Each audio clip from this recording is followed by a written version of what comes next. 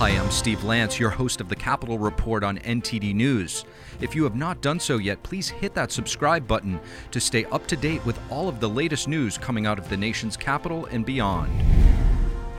President Biden was in New York yesterday campaigning for Democrat Governor Kathy Hochul. To assess the contents of his speech ahead of the midterms, we're happy to have on Wisconsin Congressman Tom Tiffany. Congressman Tom Tiffany, thank you so much for joining us. It's good to join you on this Friday, Steve. Congressman, President Biden yesterday contrasted his plan for the economy with Republicans, saying that the Republicans' plan will further boost inflation. How will the Republicans' plan differ from the Democrats? You know, the message that I've been delivering to voters, Steve, is I think there's three big things that we can do, and it's not just three, but there's three I always mention. Number one, let's pass a balanced budget. A group I belong to, the Republican Study Committee, we're the only ones that put on paper this session a balanced budget that would get to balance in 7 years. Second of all, let's reward work rather than welfare. And the third thing, let's get back to energy independence, something clearly President Biden does not want to do, but is also very obvious to the American people needs to be done if we're going to get the economy back on track and wring inflation out of our economy. Congressman, I'm going to ask you about energy in just a moment, but first I want you to react to something President Biden said in that same speech yesterday where he singled out Wisconsin along with a few other states. I'd like to get your reaction to this. The previous president made a string of broken promises in places like Wisconsin, Indiana, Ohio, where promised investments in jobs and manufacturing never materialized, but layoffs and shuttered factories did materialize. Congressman, your reaction?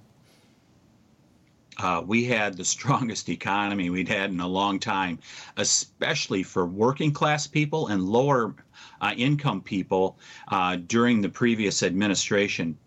President Biden is once again just spreading misinformation, just spewing stuff, hoping the American people aren't paying attention. They're going to be sorely disappointed come November 8th because the American people know what's gone on. They know what's happened since January 20th of 2021 with the record inflation that's driven up the cost of living for all Americans, and the American people see through this. Congressman, you have expressed concern about President Biden asking the Saudis to postpone cutting back oil production. What has you most concerned, and why do you think we've not heard more from the media in terms of questioning the motive? Yeah, well, we actually heard a little bit from the Inside the Beltway media this week. But for those not familiar, Steve, 2 weeks ago, I called for an investigation and I sent a letter to Speaker Pelosi.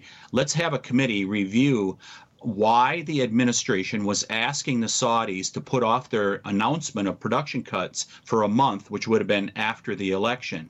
Have not heard from Speaker Pelosi yet.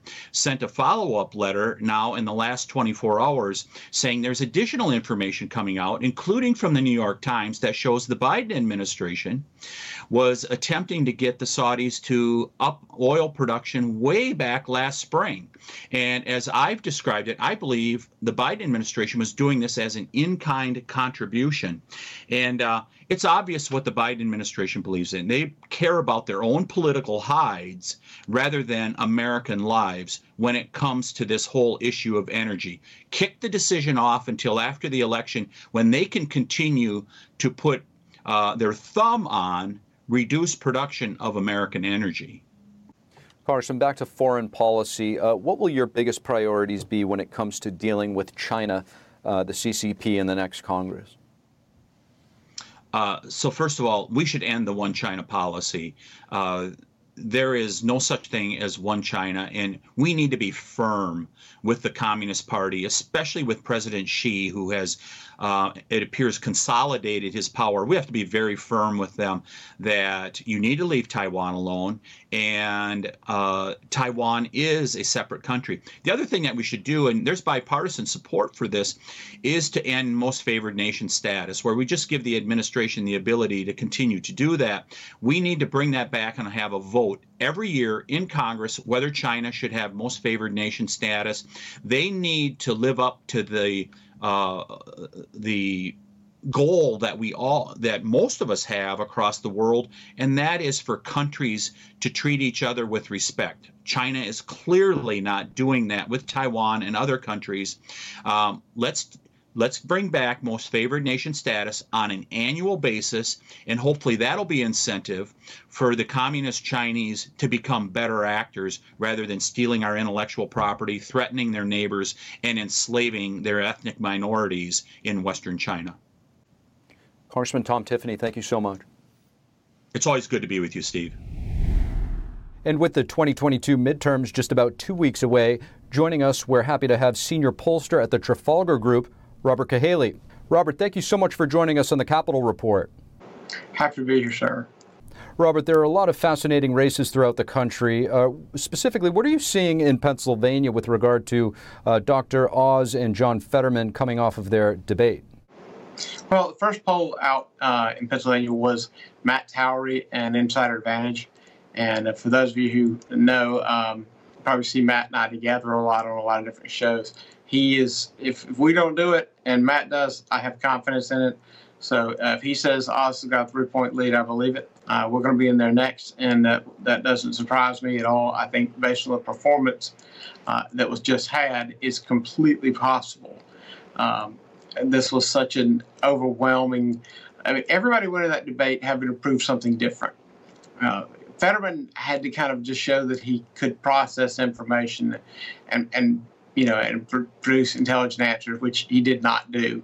But Oz had to show that Oz had to win people over as far as his personality. And he could have been really kind of a jerk, but he was very restrained in how he would deal with things. He didn't seem to be mean and didn't come across mean-spirited. And in a situation like that, that would have been easy to do. And I think that was the bridge he had to climb, and he climbed it well. Robert, you in 2016 at the Trafalgar Group famously defied conventional polling and had Trump winning the general election. Could you give us a glimpse into your methodology? Yeah, we're a lot different than a lot of the different other groups. One, we don't believe in these long questionnaires. We think they are absolutely arcane and that don't make any sense. This day and age, people are busy. And the number one question we get when the phone rings is, how long is this going to take?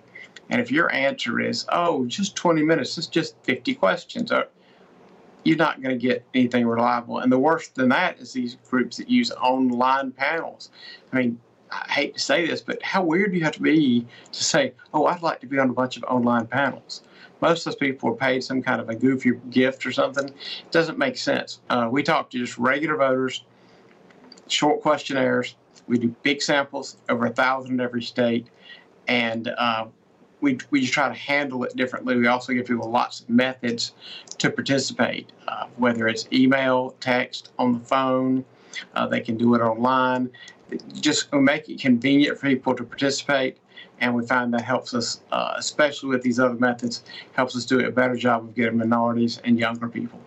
Now, do you get a sense of what has the biggest impact in causing noticeable shifts in the polls? Is there a specific issue that voters are responding to most? Well, I would at first say there's not been a huge shift in the polls.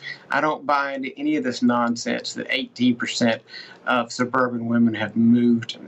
These shifts aren't even real. That doesn't happen. What's happened is they sold a bill of goods, the mainstream media did, after the Dobbs decision, that all these suburban women were just focused on abortion and nothing else. And what we found is, yes, there were people, especially women who cared about abortion.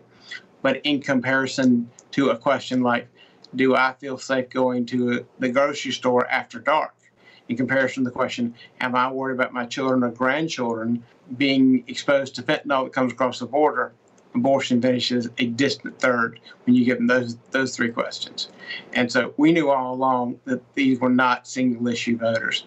And the interesting thing is the small amount of people who were voting abortion only, it was their first choice.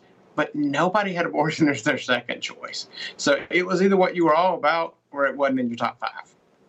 Robert, before we let you go, I have to ask, any predictions on who wins the House or Senate, Democrats or Republican?